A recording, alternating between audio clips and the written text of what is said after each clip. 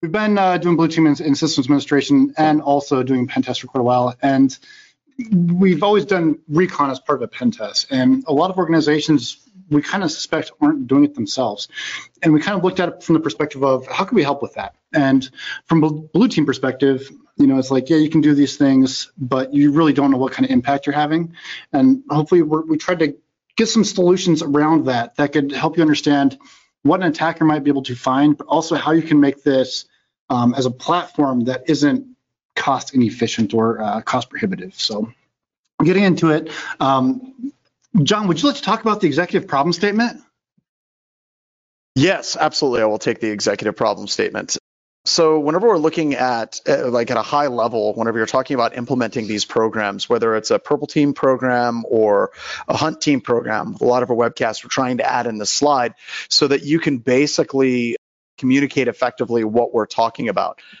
And clearly I have no variation in my shirt choices.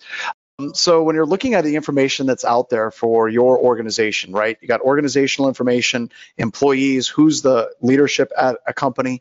And these are things that we use in a variety of our red teams and purple teams and some of our black teams where we'll use that against somebody. A good example would be if we're targeting leadership and able to go after them, we'll use like a TransUnion TLOXP account to find out all their loans and their houses and as much as we can, and then you can create a customized spear phishing attack for that leadership.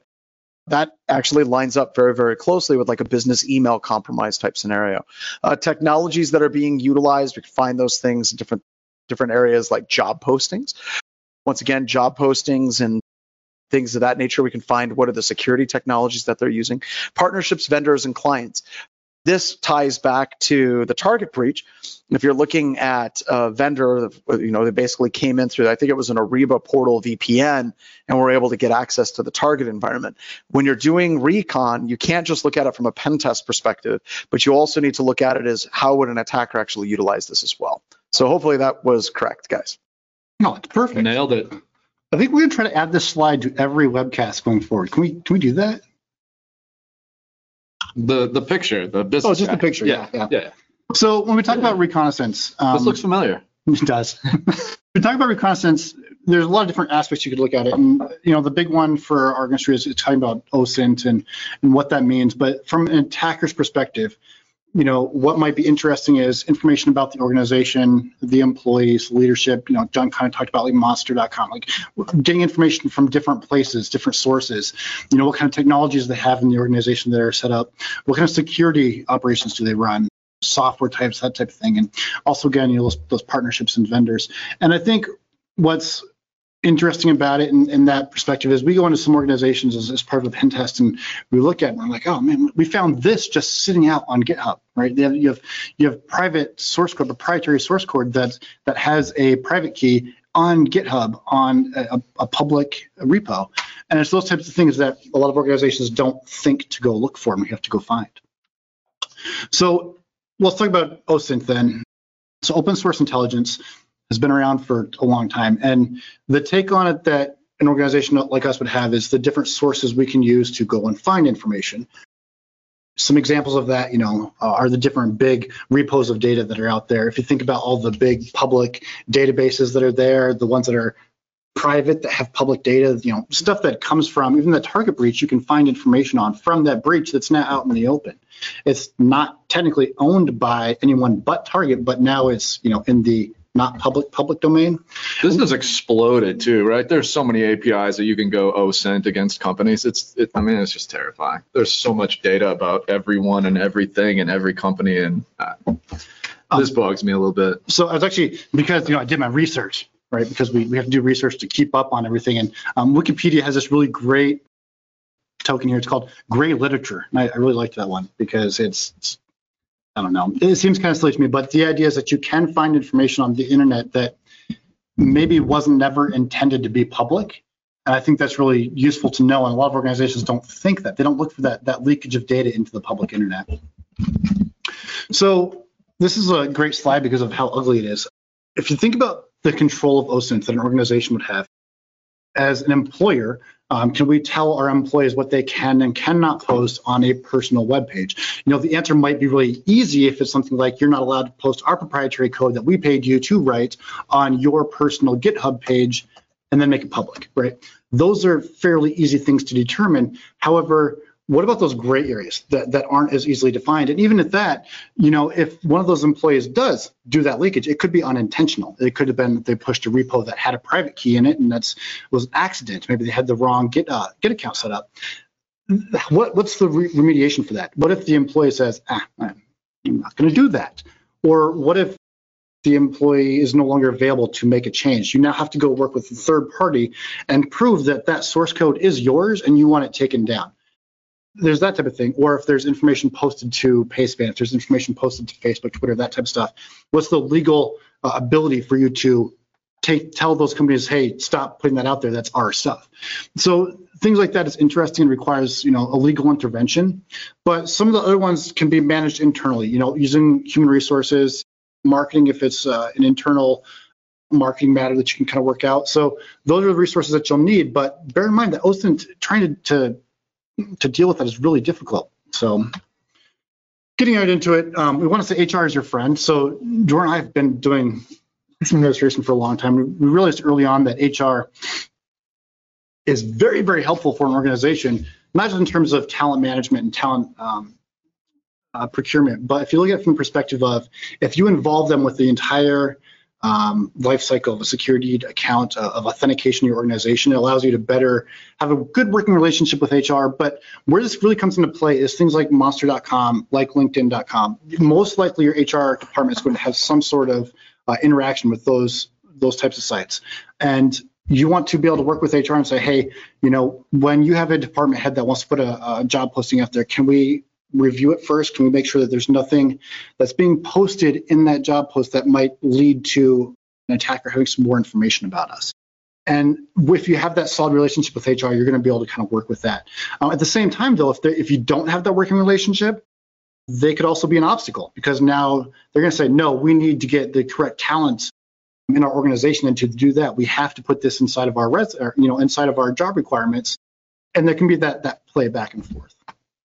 A lot of companies don't have legal counsel either, Eric. It's true. Most companies have someone you can go to talk to about HR, hiring and firing decisions and stuff posted on the internet, but not everyone has legal. So I believe there's one more slide that has text on it, and then it's much cleaner after this. So it's the same thing. Just like HR can be your friend and your foe, so can your internal marketing. So the idea is that they can be, they're your subject matter experts on anything social media, right? Someone in systems administration really does not have time to sit and get really, really, really good at social marketing. Like there's no reason for it. That's not where their skill set is. But if they see something in the social media world, they need to take very quick and decisive action if it's something that's being disclosed. And having a good relationship with marketing will be a really easy way to like, hey, I see this on here. How can we get rid of it? How can we, reduce the impact of it? Do we need to call PR? That type of thing. They're going to be able to quick go to do that. And then also, they're also one that's typically managing the website and doing updates to the website. So an example I can say here is we've had a test where you go and you click on, the leadership of a big organization. It shows the little pictures of all the leaders, the leadership. One of the pictures had the EXIF data still in it. So what we quickly learned is that the EXIF data had the GPS location of the leaderships of the CEO's house. Right. So the picture was taken in his house. The picture was on the website, and now anyone that went to the website could get the exact location where the picture was taken. Those are the types of things, if you have a good working relationship with marketing, they can just go in and quickly modify that picture, remove the EXIF data, and you're good to go. Policies and procedures should define that things are scrubbed before posted publicly. So if you look at it from the perspective of, that sounds a lot like system administration and blue team work. It is. We kind of talked early on that blue team from this perspective is, what you can have like a month-long project and find all the recon of your organization, and you don't have the resources to do this over and over and over again. Intern? Yeah. No, it doesn't pay the bills either. So what can we do differently? What can we look at from a recon perspective? If we want to do this recon, we want to keep it going in a circular pattern so that's always going on, but we don't want to deal with it. We only want to know if something happens and gets disclosed. We don't want to actually have to go and do these month-long projects and do a bunch of research and then have a report and then have to read the report and then do it all over again next month. That's cost prohibitive. So if we can do it differently, what could that look like? And what we're talking about here is we're actually going to mix a couple different things, right? So from the blue team perspective, we need to know what that recon looks like, and we're going to gain that from the red team side. The red team side is really good at taking all these different sources on the internet and finding out information that could be an attack vector. Blue team is really good at trying to limit that. And then we've got this automation perspective that we'll talk about as well, that we can really form all this together into a meaningful solution. So there's one more slide with a bunch of text. So about the sources, we're going to talk about just a handful. There are a ton of sources out here. There's some interesting things about the ones we chose, though. So we're going to talk about Pastebin, GitHub, Shodan, Verified, those big like data repositories of personal data. Obviously, the social media, Monster and LinkedIn, the ones that are based off of job applicants and resumes, that type of thing. And then the public websites and portals. And also Amazon, I didn't have them there. So, yeah, there was a question about the dark web, and I just had signed up for Ben Verified again, which I do occasionally and run stuff. Ben Verified has one of those dark web, go search yourself on the dark web scans. The first thing I asked was, is it just an API of how it been going? Exactly. They're reaching out to Troy's APIs and asking if you have passwords breached somewhere. And they're calling it dark web. Well, I suspect they're doing this. They're calling it dark web because a lot of those disclosures are possibly from the dark, or they're not, and they're just posted on Pastebin, So let's talk about Pastebin. Pastebin's a place where you can go and you can just post stuff, and then they give you back a URL that you can go share. And it's there. You can put time limits on it. You can have a private account where stuff's not shared with everyone, but basically it's out there for everyone if you don't set up the configuration to make it private. So Pastebin, if you have an account, you can get an API key, and also just from their interface that you log into, you can set up alerts. So here we have an example. We've set up an alert that anytime you type in blackhillsinformationsecurity.com or blackhillsinfosec.com inside of a paste, it's going to send the sysadmin to your email. Now you'd think, oh my gosh, that got to be a lot of email. It can be. We get these. It's actually not too bad. It's not. And what we find is a lot of people that will make a bookmark for our webpage will end up seeing these Pastebins. Dump their whole bookmarks list their as a entire paste. paste. So if you've got Black Hills InfoSec as a bookmark, and then you go and dump your bookmarks in Pastebin, we're going to get an email, and we're going to have all your bookmarks. Ooh. Yeah, don't do that. Oh. Yeah, don't give us extra work. Please. So anyways, the point here is that yes, you can do. It's busy. You can do it with an email alert, right? So this is an email alert that would go notify someone, hey, go look at this. There's potentially something disclosed that has your keyword in it.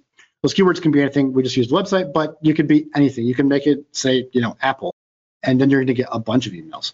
Point being is that this exists and can be set up, and it can be set up with an API key. We're going to talk about the API keys a little bit later.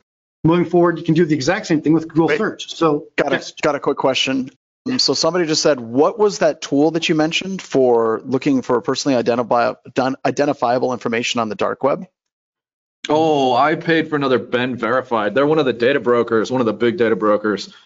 So there's 9 or 10 companies you can go pay monthly to. Well, and we do, as mentioned, the TransUnion.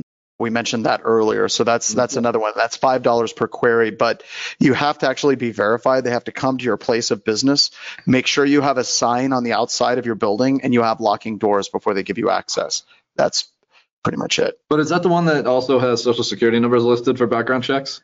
Yeah, that's the one that does social security numbers, full criminal background checks, your card, your license plate, every place your car has been, all of your loans. Stop.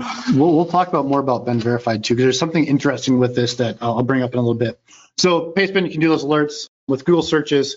You can do the same thing. You can tell Google, hey, anytime you see in your indexing this keyword, send me an email, which is a really interesting one. I have one set up personally for keyword iClerks. It's not a very common name. I don't get very many hits on it. And this one, UNK student experiences donating bone marrow to a stranger. Hey, cool.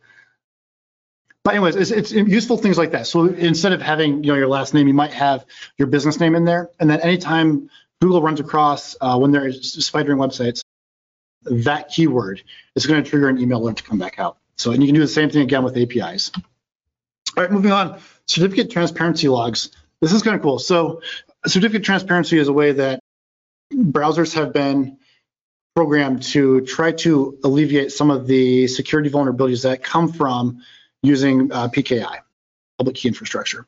And the idea is that now browsers will actually reach out to transparency logs and say, hey, I'm at this URL and I received this SSL security certificate. This is brilliant stuff. Yeah, so those security logs are awesome because it allows browsers now to they kind of like democratized it, right? So now browsers can actually make aware decisions on whether or not a SSL that it found at a URL is actually trustworthy. Not just from a certificate transparency revocation list, but actually based on if anyone else has gone there and what the determination was at that time as well. So what that means from an attacker's perspective, though, is now there's these transparency logs that have all of the domains listed with certificates that were found. So you can now cross-reference, hey, go look inside of all these logs for anything that included this domain and give me all the certificates it found and the URLs that those certificates were found at, or sometimes the IP addresses. This is huge because this opens up a door that if you've got a certificate that's hosted on an HTTPS server, now there's a third party that is going to say, hey, this browser went here and got this certificate, and they're keeping track of that, and that can be queried against. So in this case, we're using SSLmate, and what SSLmate is doing in this case is you give it a domain that you want to search for. And what it'll do is it'll go find all the certificates that have a matching domain name. And then also in those certificate transparency logs, it's going to query that and say, I also found these certificates that may or may not be related that were hosted on a website found on this DNS name. So that really becomes interesting. From a reconnaissance perspective, you can now find services that you might not have been able to find, especially if there were something more than just DNS brute forcing. You might have found like VPN dot domain name, right? But you might not have found VPN 157.231 dot host name. So this now kind of gives reconnaissance a perspective of, oh, hey, we don't have to brute force all the time. If it had HTTPS, when it had a browser that was using certificate transparency logs, you can find it just by querying it. So in this case, SSLmate is a service you can pick up. It will monitor that, and anytime it sees a new certificate with your domain name in it, it will send you an email saying, hey, I found the certificate. And this is kind of a cool service because with SSLmate, you can actually specify who your authorized CAs are. So you can say, I only purchase a certificate from DigiCert, right? So if you ever see a certificate on my domain that's not a DigiCert, make it a critical email alert that you send me because I know I didn't purchase that. So a couple of things that are kind of interesting. One, somebody brought up DNS Twister. Probably was a pretty cool tool to add to this as well. But one of my favorite stories, it's actually now in SANS 504 that Josh has taken over with NetWars. The counterhack team was registering certificates that would be used for the actual NetWars tournament. I think it was last year or 2 years ago. And there was a company, their whole team was into the Holiday Hack Challenge, and they were able to see the certificate was purchased for a domain that was going to eventually be the domain that counterhack was going to release. But this company was able to access the game early and get like a week head start and win the game before anybody else. And counterhack was like, that seems like fair play for a hacking challenge. You know, and it brings up an interesting point that I think is really important here is that you don't have to authenticate your domains to have this service, right? You can just say, go monitor this domain and tell me whenever you see anything. So if you have, a target, this could be used by red team, blue team, attacker, defender. And then from this perspective, we're using it as both right now, right? Where we actively want to know this information. We want to know about it right away. So as soon as that SSL cert is found, notify us. Someone asked if this is a free service. It's almost free. It's like bucks, a few dollars per month. So it's almost free. It's close enough, right? Freemium. Freemium, yeah.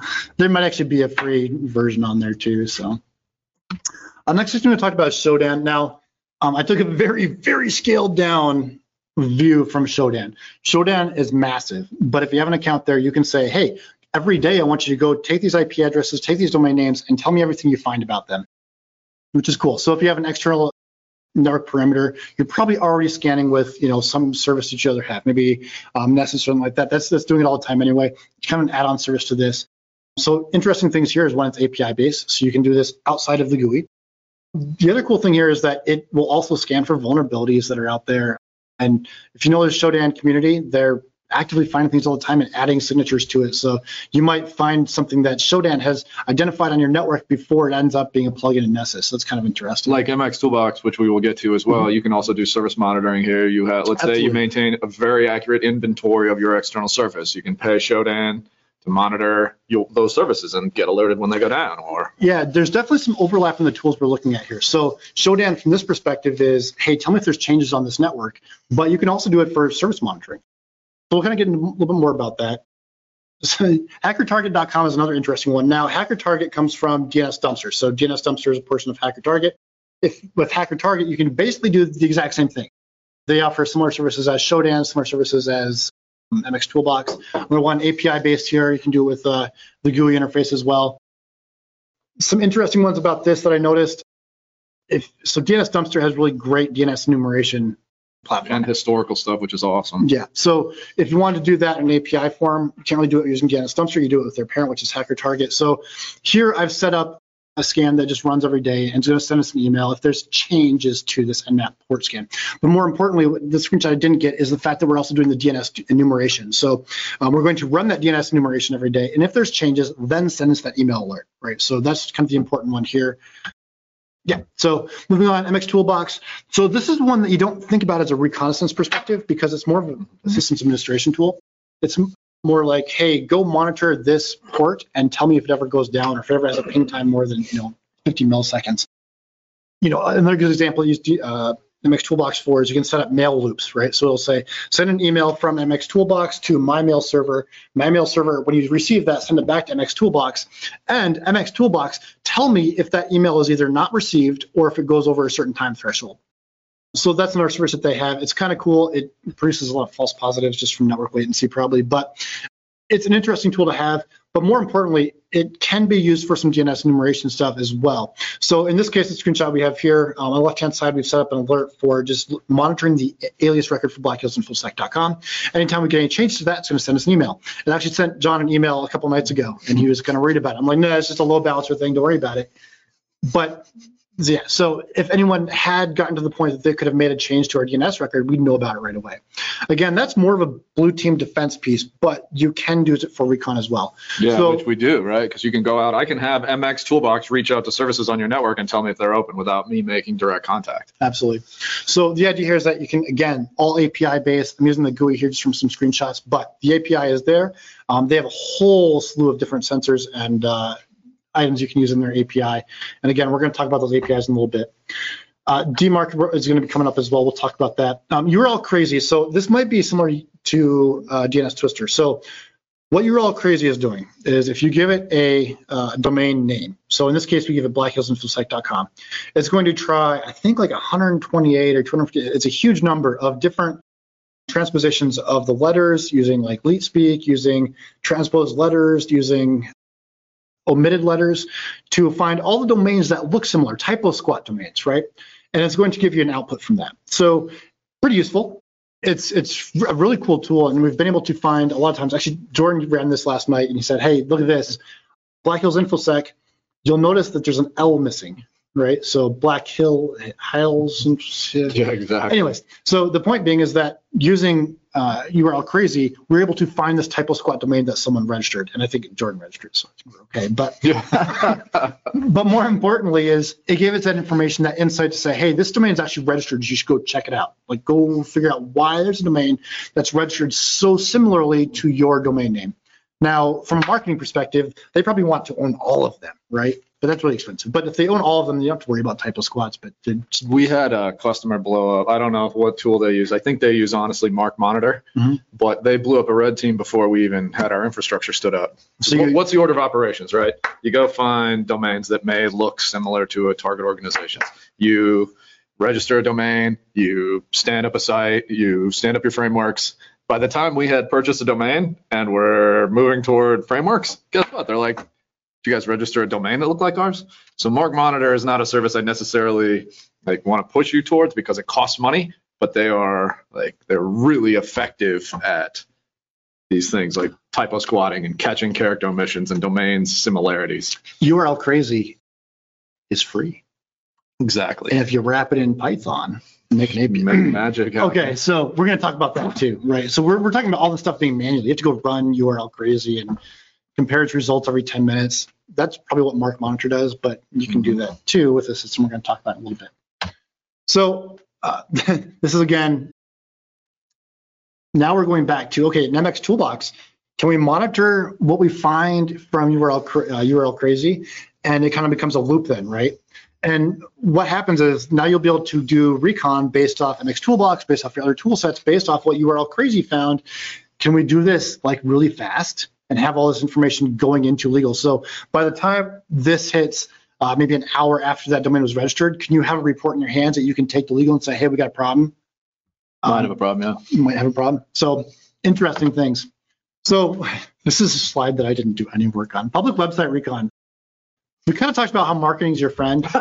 So there's some really great tools that are out there that allow you to do things like spider your website, look for all the Office documents that are on your website, PDF documents, and pull the EXIF data out and see if there's anything interesting in there. I just didn't get to it, so we'll talk about more of that another time. And you're flying through the slide deck, so Justin, be prepared. You got about, I don't know, 10 or 12 minutes. Heck yeah. So let's talk about Monster and Glassdoor. Now we talked about HR. HR is, so you're going to be using it from talent procurement, right? So they're going to try to, a hiring manager might say, hey, I need a developer. He needs this skill set, very specific, this skill set. I need him to have access to this. He needs to have this skill set. He needs to have done this for so long. And, oh yeah, by the way, we've got this really incredible piece of software, but it's really niche-y. I want to make sure he's got that skill set too. So HR says, okay, this job post looks good. The hiring manager, can you confirm this is all you need? Hiring manager says, yes. HR posts it to Monster, right? So then a bad guy comes in and says, they might be monitoring Monster for all of the new job posts that come in. And that job post says, hey, they have this really niche piece of software that they're using for this specific purpose, and they're trying to find someone that has that. So from that perspective, you just disclose what that software is, or that product, right? You've also disclosed the fact that you need someone that knows how to do that, which implies that someone is leaving, or they're growing, or they want to implement further into it. But there's some turmoil there that is a cause for this job posting being there. And then Justin's efforts on LinkedIn will help, like, move this into the red side, make it more dangerous and more, I don't know what to say. It is kind of, and this is a very common thing, right? Saying, I need someone that has Citrix experience for 5 years. That's not too bad. All you've said is that you use Citrix. There's so many Citrix products that it's kind of, it's ominous, honestly, but it's not too bad. But when you start saying, I need someone that uses AS400 with this specific database, that's getting pretty down into the weeds, where you've now said, yes, I want this specific skill set, but you've disclosed your use of that skill set, which may be a problem or it might not be. Another interesting one is Glassdoor. So Glassdoor is this wonderful website for employees. It's almost, again, like employee, what the right way to say it is. I've never seen anything too positive on Glassdoor. It always seems like if you had a previous employer you didn't like, it's a great opportunity to go and complain about your ex-employer, which is interesting from an employer's perspective. So on Glassdoor, you can set up an account as an employee, or as a candidate, an employee, a person, and you can make comments about employers. As an employer, you can create an account and without too much authorization, say, anytime someone is posting about our employer, I want to know about it and I want the ability to respond or omit that review. So useful from a blue team perspective, because now we've got that feedback loop, right? If someone posts something on Glassdoor, we can now receive that right away and we can somehow mimic it or deal with it, right? So we can either remove it or, respond to it. Interesting things about that. So those types of services exist. And people don't generally go to Glassdoor to say, oh my gosh, I love my employer so much. They don't, because why?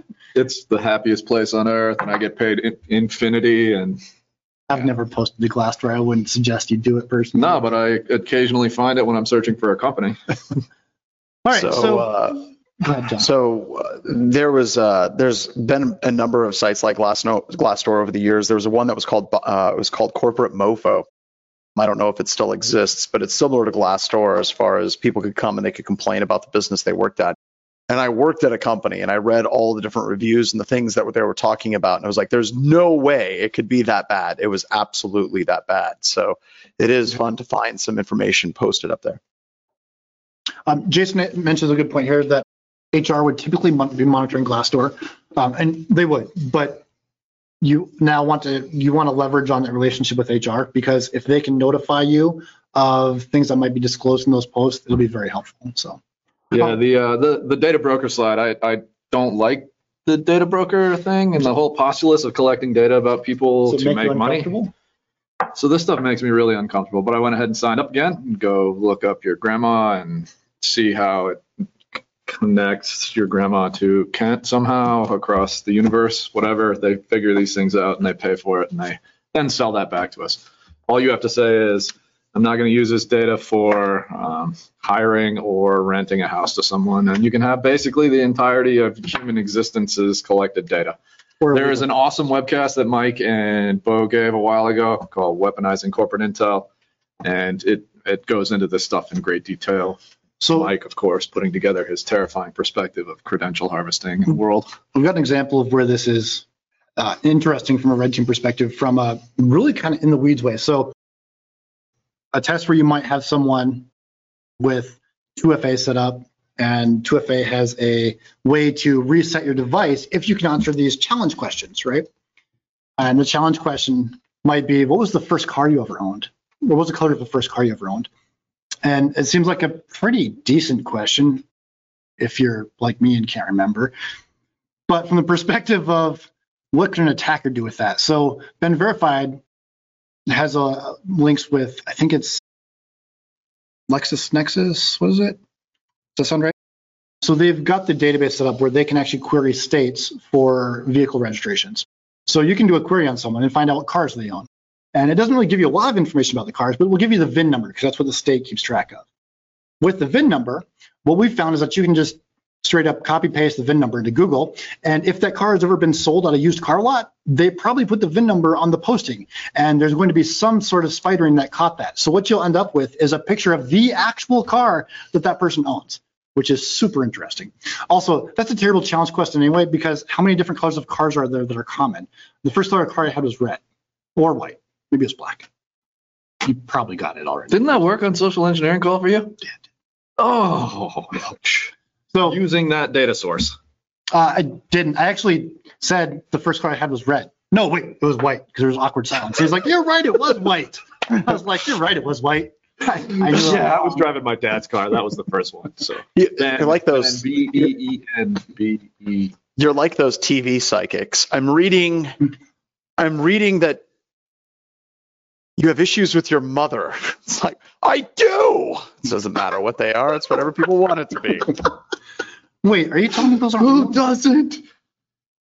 So Twitter and Facebook and Instagram. There is a good flag question here to address. Can you speak to the use of account aggregation service providers who host solutions like Mint, which I have no experience with, to conduct recon and red teaming exercises? John, you familiar with Mint? No, I'm not. But I did get a really good point. Somebody pointed out, Christopher pointed out, says you can dump any VIN into CarMax and find out where it's been serviced over its entire life.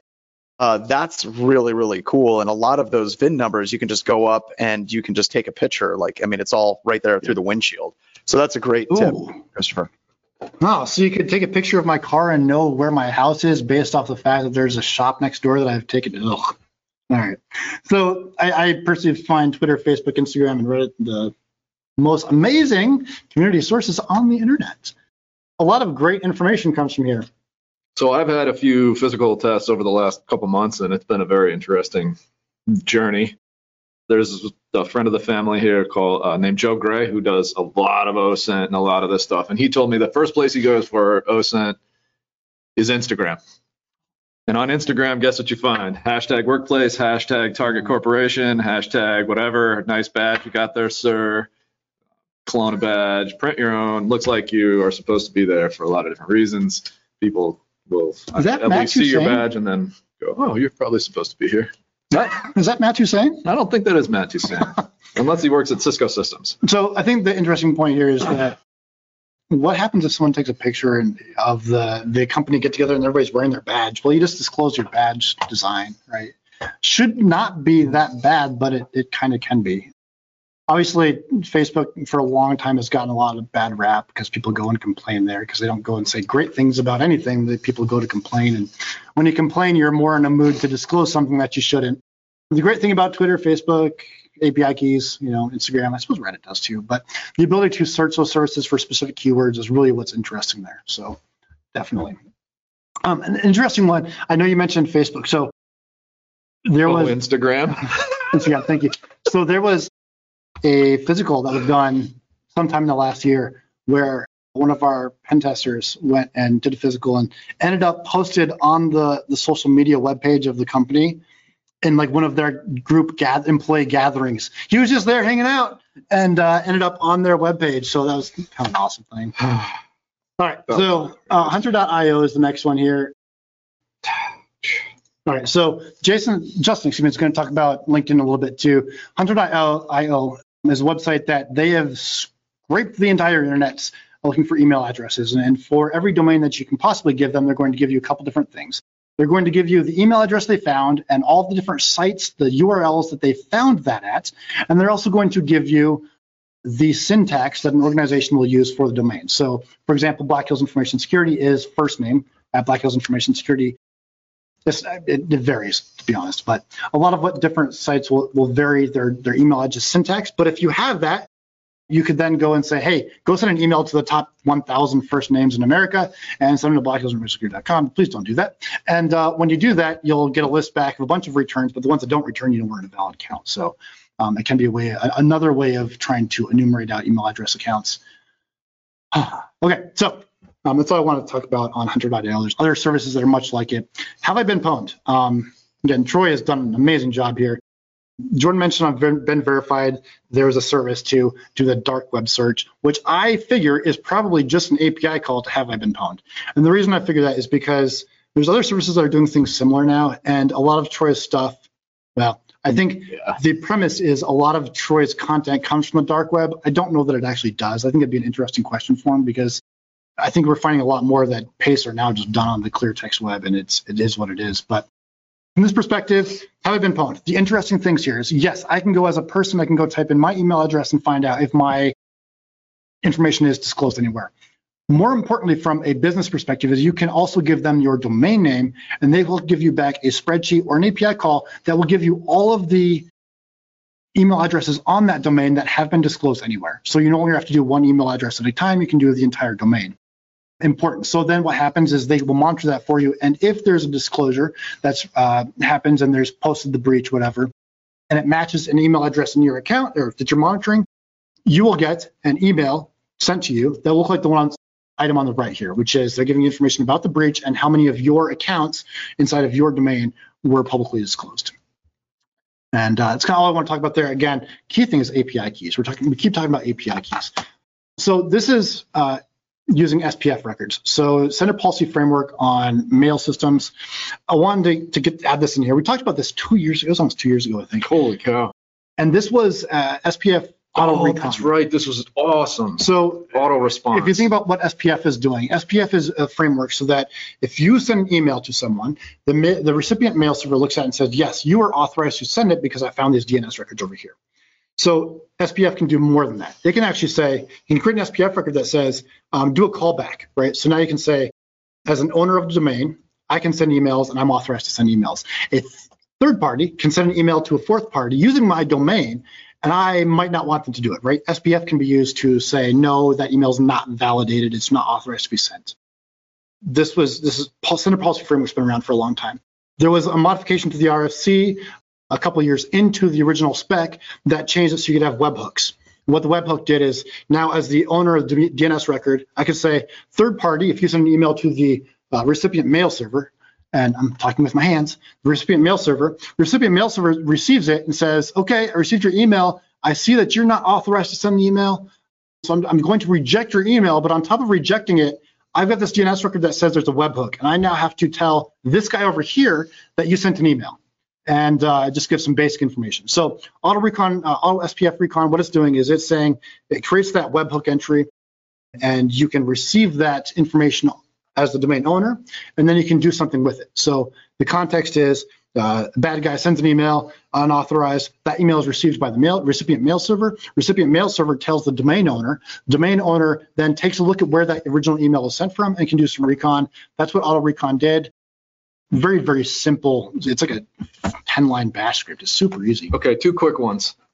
Not probably quick, but what do you do when you find your employees breached and let's say credentials dumped? Like literally credentials dumped. I wrote two things in here that I would do. How many credentials? It doesn't matter. Let's just say 50 of your employees were owned in a breach and their credentials are posted, username and password. So you've got a couple problems. One is you don't know if the access to those data sets or those credentials is real time.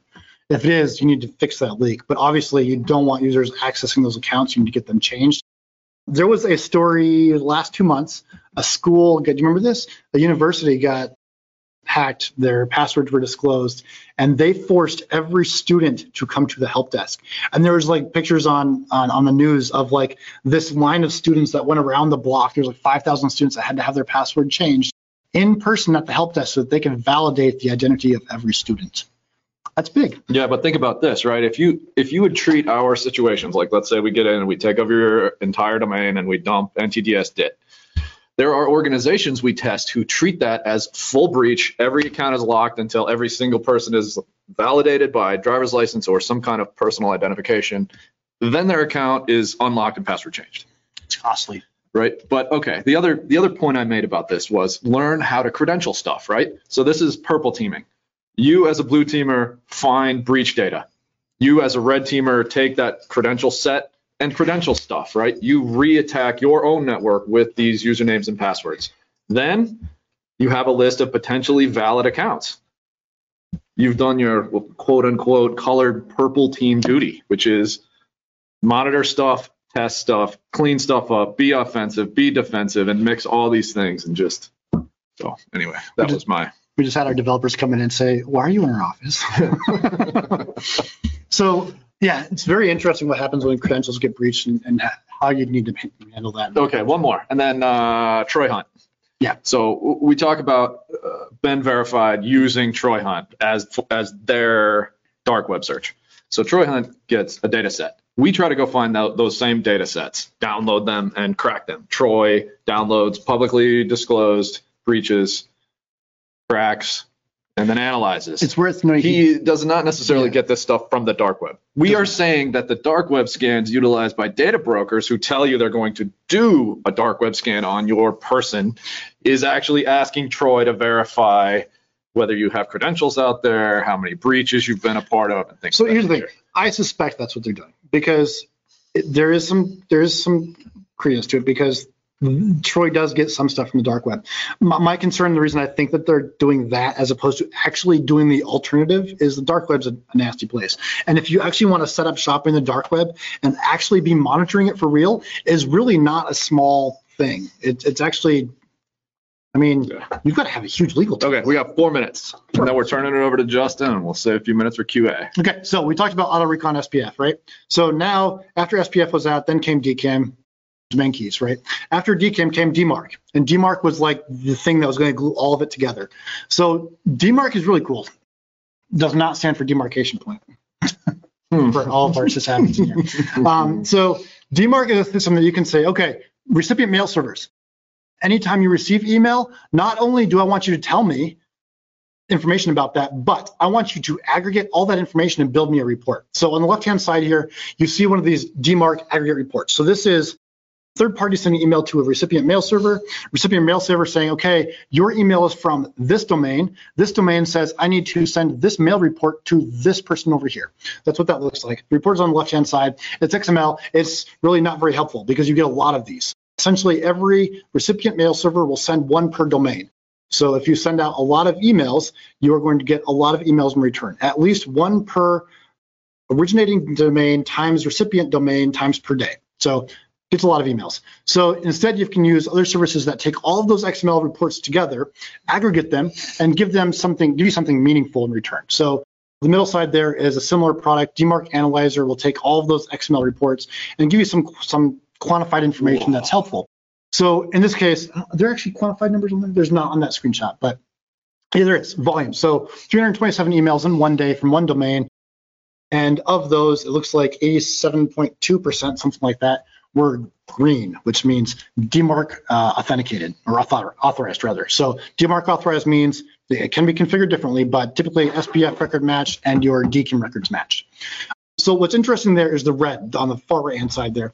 The red means that an email was sent from an organization to a third party. That third party received it and said, hold up, you're not authorized to send that email. You know what? I'm configured to send those emails through anyway because we have a kind of a lax spam policy. So I'm going to go ahead and deliver your email, but I need to send this email to this original domain owner. So what that's called is a DMARC forensic report. And that is when that email fails, compliant SMTP servers are going to then take a snapshot of that email and send it as a forensic report to the owner or of the DMARC DNS record specifies. On the right-hand side, you'll see one of those forensic reports. Now, the top part there is all the headers, mail headers. It's the entire email.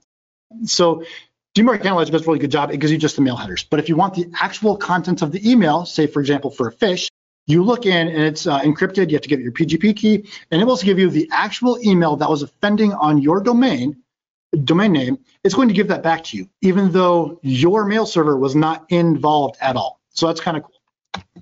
All right, so Amazon S3, we're going to talk about Gray Hat Warfare really quick.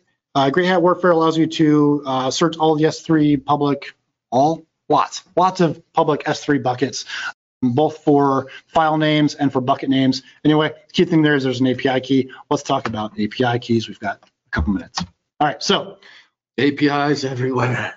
So I didn't get that picture in there yet. APIs. Okay, so almost all the services we talked about today have API keys, which means instead of using the GUI, you could have done it with curl calls or with HTTP calls. So this gives us the ability to manipulate things, manage things, automate things. Okay, so if you don't want to spend a lot of time in Python and you also want to do things in a different fashion, maybe that's a little bit more efficient for you, you can use something like Zabbix. So for those that don't know, Zabbix is a monitoring platform. Think of MX Toolbox, but on-site. So it allows you to do much more granular things. It's got really cool platform for auto-discovery things, for monitoring different protocol services, doing your own code writing in it. And it's a really great platform for alerting as well. So we use it internally to monitor our servers here, but you can do much more with it. So in this example, I've created an item, which is just a record, essentially, a record about something. And this record is going to be an HTTP agent, which just means it's going to be a web call, right? The key is there. The key is just a name in Zabbix that you can reference. And then we're giving it the URL. So the URL is now that Gray Hat Warfare API call.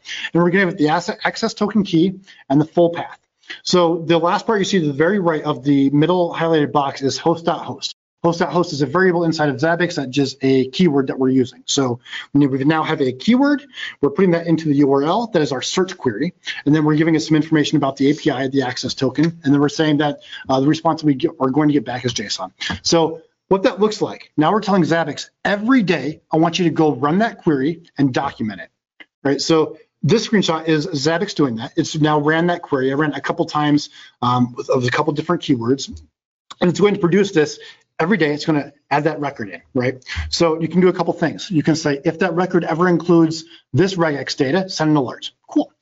You can also have it say, if that ever changes, send an email or highlight it as an alert in Zabbix. Okay, where that's cool for Gray Hat Warfare is you don't have to now go to Gray Hat Warfare every day and type in your keywords. This is going to do it for you every day. You'll get an email if something new was pulled in that you weren't expecting.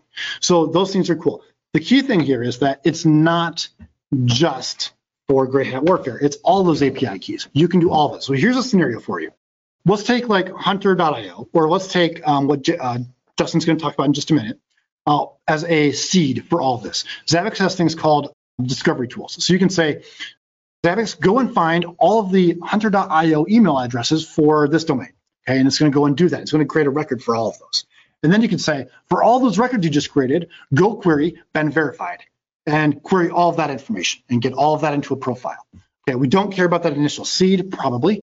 Now you can say, Zabbix, every day, go do that over again. And if anything changes, tell me, right? So you are now no longer having to, once a quarter, once a month, spend hours on your Recon process. This is going to run every day and only notify you if there are changes in your Recon stack. And that's kind of one way of doing this. Obviously, you could rewrite this entire thing in Python, but this is kind of a cool way that you can do it because a lot of the blue team and systems administrators that are already trying to manage other platforms, if they're not dedicated to just blue team, they're probably using other system monitor tools that are very capable of doing those API calls and holding that data for real time and for historical purposes. And this kind of comes into, we talked about like URL crazy, what that could look like. And URL crazy can now be a ingest for Zabbix, and you can say make that change. That change can then go spool other reconnaissance items, and that means that an hour after a domain is registered that infringes on your domain name, you can take that report to legal and say, hey, can you guys help us deal with this? That's the last slide. So we've got a couple minutes for questions, and then we're switching over to let's switch to Justin right now. Okay. We'll do questions post. Justin, I am making you presenter. I'm trying to make So you now present we it. are also switching from purple and defensive in nature to full-on red team. I think you're a presenter. Okay, stand by just 1 second. Stand by, volume up just a little bit, sir. Brilliant. Alrighty, how we doing? Can you hear me now? Good, yep. Awesome. So I'm kind of stepping in here to show off some of my crappy code. So I developed a utility to assist with performing reconnaissance on LinkedIn that's very much like a Visex utility known as LinkedIn. Effectively, what it does is it reaches out and hits LinkedIn in an authenticated context based on credentials that you pass to it, and will pull back a bunch of information about user profiles. What's kind of neat about it is it targets specific company profiles. So we're actually going to do, well, I've got a few slides here that gives an example of how to use it. We're going to target Subaru of America and see if we can't pull some user records from them. But it pulls quite a bit of good information, and where it differs from a lot of other utilities that kind of do the same thing is it makes direct API calls with the LinkedIn API. So you're getting structured information back, and there's no guesswork. A lot of things that hit cache information, you end up having to parse, and the information ends up, or the data components end up being like mangled and don't make a lot of sense. Very difficult to craft anything usable out of that. This removes that entirely by actually becoming an API client to LinkedIn. Written in Python 3, all that fun stuff, and there is the link here if anyone wants that. I'm sure you will here in a few moments. There are a few gotchas with this utility. There's a monthly API request limit assigned to your account if you do not have a premium account, or there's a different kind of account. I can't remember the name of it right now. But it has an unlimited number of API requests. So if you have that fancy account, then you can just use the heck out of Peasant and you don't have anything to worry about. But if you don't, I think you get like 3,000 requests or so, and then you will know. I'm sorry? I was going to say, exactly how many accounts have you had banned by LinkedIn by this tool so far? Quite a few. I'm out of phone numbers, that's for sure. I think I'm at 10 at this point. So like if I used my account, which I've been cultivating and harvesting for like 15 years, that might be a bad idea. I mean, so potentially the biggest thing, so one capability that Peasant has is a spoofing capability. So you can actually point Peasant at another profile and it will duplicate all of the content from that target profile back to yours. LinkedIn does not care for that, apparently. And that is what will get you banned really quick. And what they'll do is when you get your account jailed, you will receive a prompt, and that prompt will request that you send them some form of ID verifying that you are who you are claiming to be, as in like a driver's license. I have not given them my driver's license, nor do I plan to, so I just repeatedly make new accounts. But I wonder if they made it so that accounts weren't free, if that would cut down on that. Oh, wait. Ooh. I'm having trouble keeping up with all the comments and the questions, since half of them now involve horses, apparently. So. Hey, let's cut that out. I don't even want to know. I'm glad that I'm looking at that screen at the moment. Yeah, it went south fast. So, all right. So what's up? Go ahead.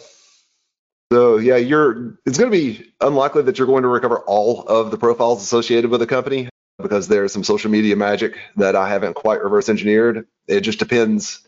The profiles that are made accessible to you from a company it tends to vary based on several different things, like geographic location, whether or not your profile is configured to be a member of that company, which is actually an interesting concept because there's no way of verifying whether or not you actually work for a company. You can just claim that you work there, and then you have like access to more profiles. LinkedIn is just this big beast of complexity. Seems a little superstitious. That's because there's a lot happening, but Peasant will help you maximize the number of records that you can access. It has 3 different modes of operation. You have harvest contacts, which is what will extract all of the profile information for you. You have add contacts, And what add contacts does is it consumes the CSV file that harvest contacts just created for you, and then we'll automate the process of sending a connection request to those contacts. So you go from like no contacts with your target profile or your target company to anyone that will accept you. And since everyone likes that nice little hit of dopamine when they get a friend request or whatever, people are always going to accept your connections. Regardless of how crappy your profile is, someone is going to be like, cool, that's going to be like an extra digit on my number of connections, and they will accept it. And then you're able to access more profiles associated with their company. And then we have spoof contact, which John and I were talking about just a few moments ago. I thought it'd be kind of cool if we kind of went through a test case, and we're going to target Subaru of America and see if we can't collect a lot of user information about people who are associated with that company. In order for you to use the harvest command, you will need a company identifier, which I've outlined here. It's a very basic to get, also a super basic Google dork. That is the Subaru of America component is all you will need to really get moving, and also a LinkedIn account, of course. And when we're running it in harvest mode, you have a couple of different options in terms of authentication. LinkedIn has been doing some really interesting things with how one authenticates or how all the authentication occurs on the back end to prevent tools like this from working. So there is a username and password capability in Peasant, but you've got like a 20% chance of it working. The best path is to use your cookies. So you can point Peasant at a JSON file that contains cookies, or you can point it to your cookies database from Firefox, and it will just pull them right out of that database and authenticate for you. But the initial run of targeting Subaru returned 696 potential profiles. And keep in mind, at the time, I had absolutely zero connections associated with Subaru as a company. So this is just like floating there for anyone to just get, which is amazing. But we can do better. This is what the actual output looks like. So it's a nice little CSV format. Even tells you, it tracks the occupation. So that way, if you want to target people that work in a specific type of function within the target organization, you can just kind of grep out that occupation and then target those individuals. Or you could also do it the opposite way around and avoid sending the security team connection requests. If everybody on the security team receives the connection request from the same profile, people are going to start asking some questions. And I have been burned by that. So that's what the output looks like.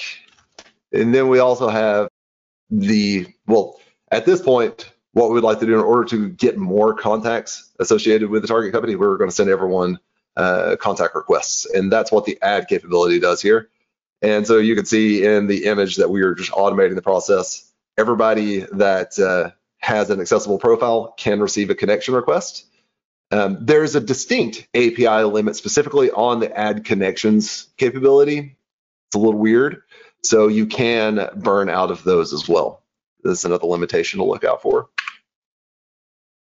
But almost immediately, 5 people accepted those connection requests, and that got us another 100 records of contact information, which is pretty handy. And at this point, we wanted to, we could go ahead. And this has been communicated, like this tool and how this works has been communicated with LinkedIn, correct?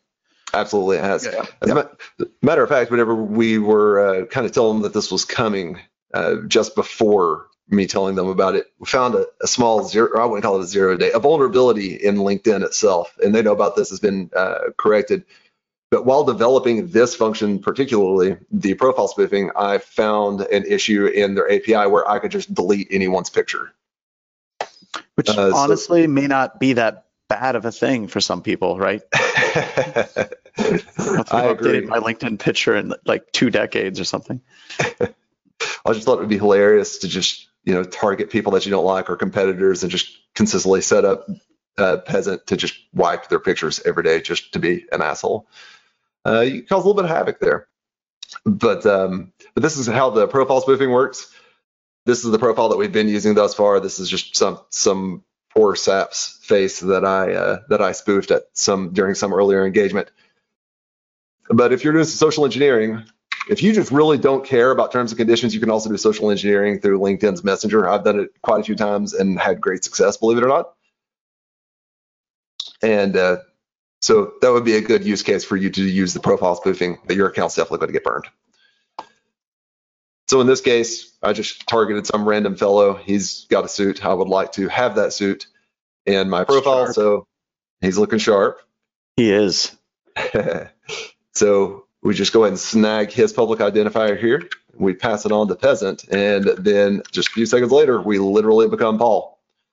And if you do this, it's probably a pretty good idea for you to just go ahead and block Paul from imposter Paul's account, because real Paul might get a little sour about you ripping off his profile. Things can get a little weird. Helpful hip. Remember, Why does this all matter? profile banned. This all all matters part of the because it's recon happening. process. Yeah. Taking a look at an organization from a publicly available free perspective. Absolutely. Yep. All Use this on almost every single test. Absolutely. And then, of course, making use of that information. Usually, one of the key things that I'm going to go for is I'm going to collect all this, and then I'm going to turn the first names, well, just the name information, into email addresses to support password stuffing or credential stuffing attacks. And ParseSuite is another cute little tool that I wrote a while back, and this is the templatizer module. So you can just kind of like make yourself a fancy little template, and then you have a giant list of email addresses that you can use for social engineering, all kinds of stuff. So that, thank you for coming to my TED Talk. That's all I have to contribute. All right. Woo! All right. Well, we went a little bit over there, but that was a lot. So I want to say thank you very much. I was going to say thank you very much for coming, everybody. We really appreciate it. We'll keep the content coming as long as you guys keep showing up. So with that, you all, I'm sure, have better things to do. Get on with your day, and we will see you in our next webcast.